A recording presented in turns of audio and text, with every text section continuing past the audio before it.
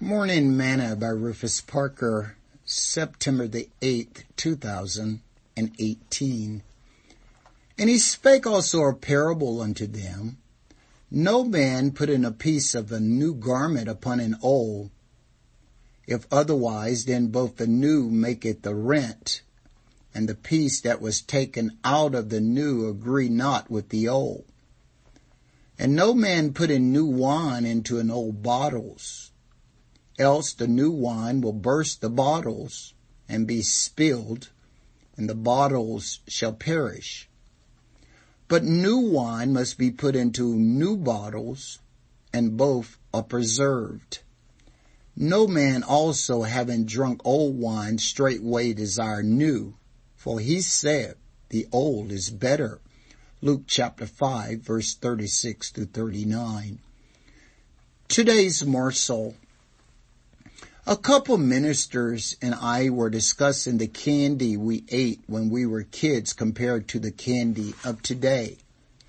As kids, our candy bars were larger, cheaper, and tasted better. But what happened to the taste of today's candy bars? Jesus said, no man also having drunk old wine straightway desireth new, for he saith, the old is better. Once we get used to eating, drinking, or doing something for so long, the new doesn't appeal to us as quickly. I think this may be one of the reasons that in some churches the elders have such a hard time adjusting to the new music of the millennials. They are so used to the hymns and songs they grew up with.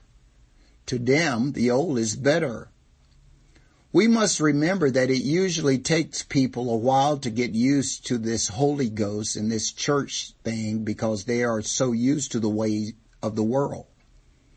Be patient with them as they must get some new taste buds as they learn and grow in the ways of God. Sing this song with me today. He's sweet, I know. Jesus is sweet, I know. Storm clouds may rise and strong winds may blow, but I'll tell the world everywhere I go that I've found my Savior and He's sweet, I know. Thought for today. Keep drinking the new wine and you will not desire the old. Parker.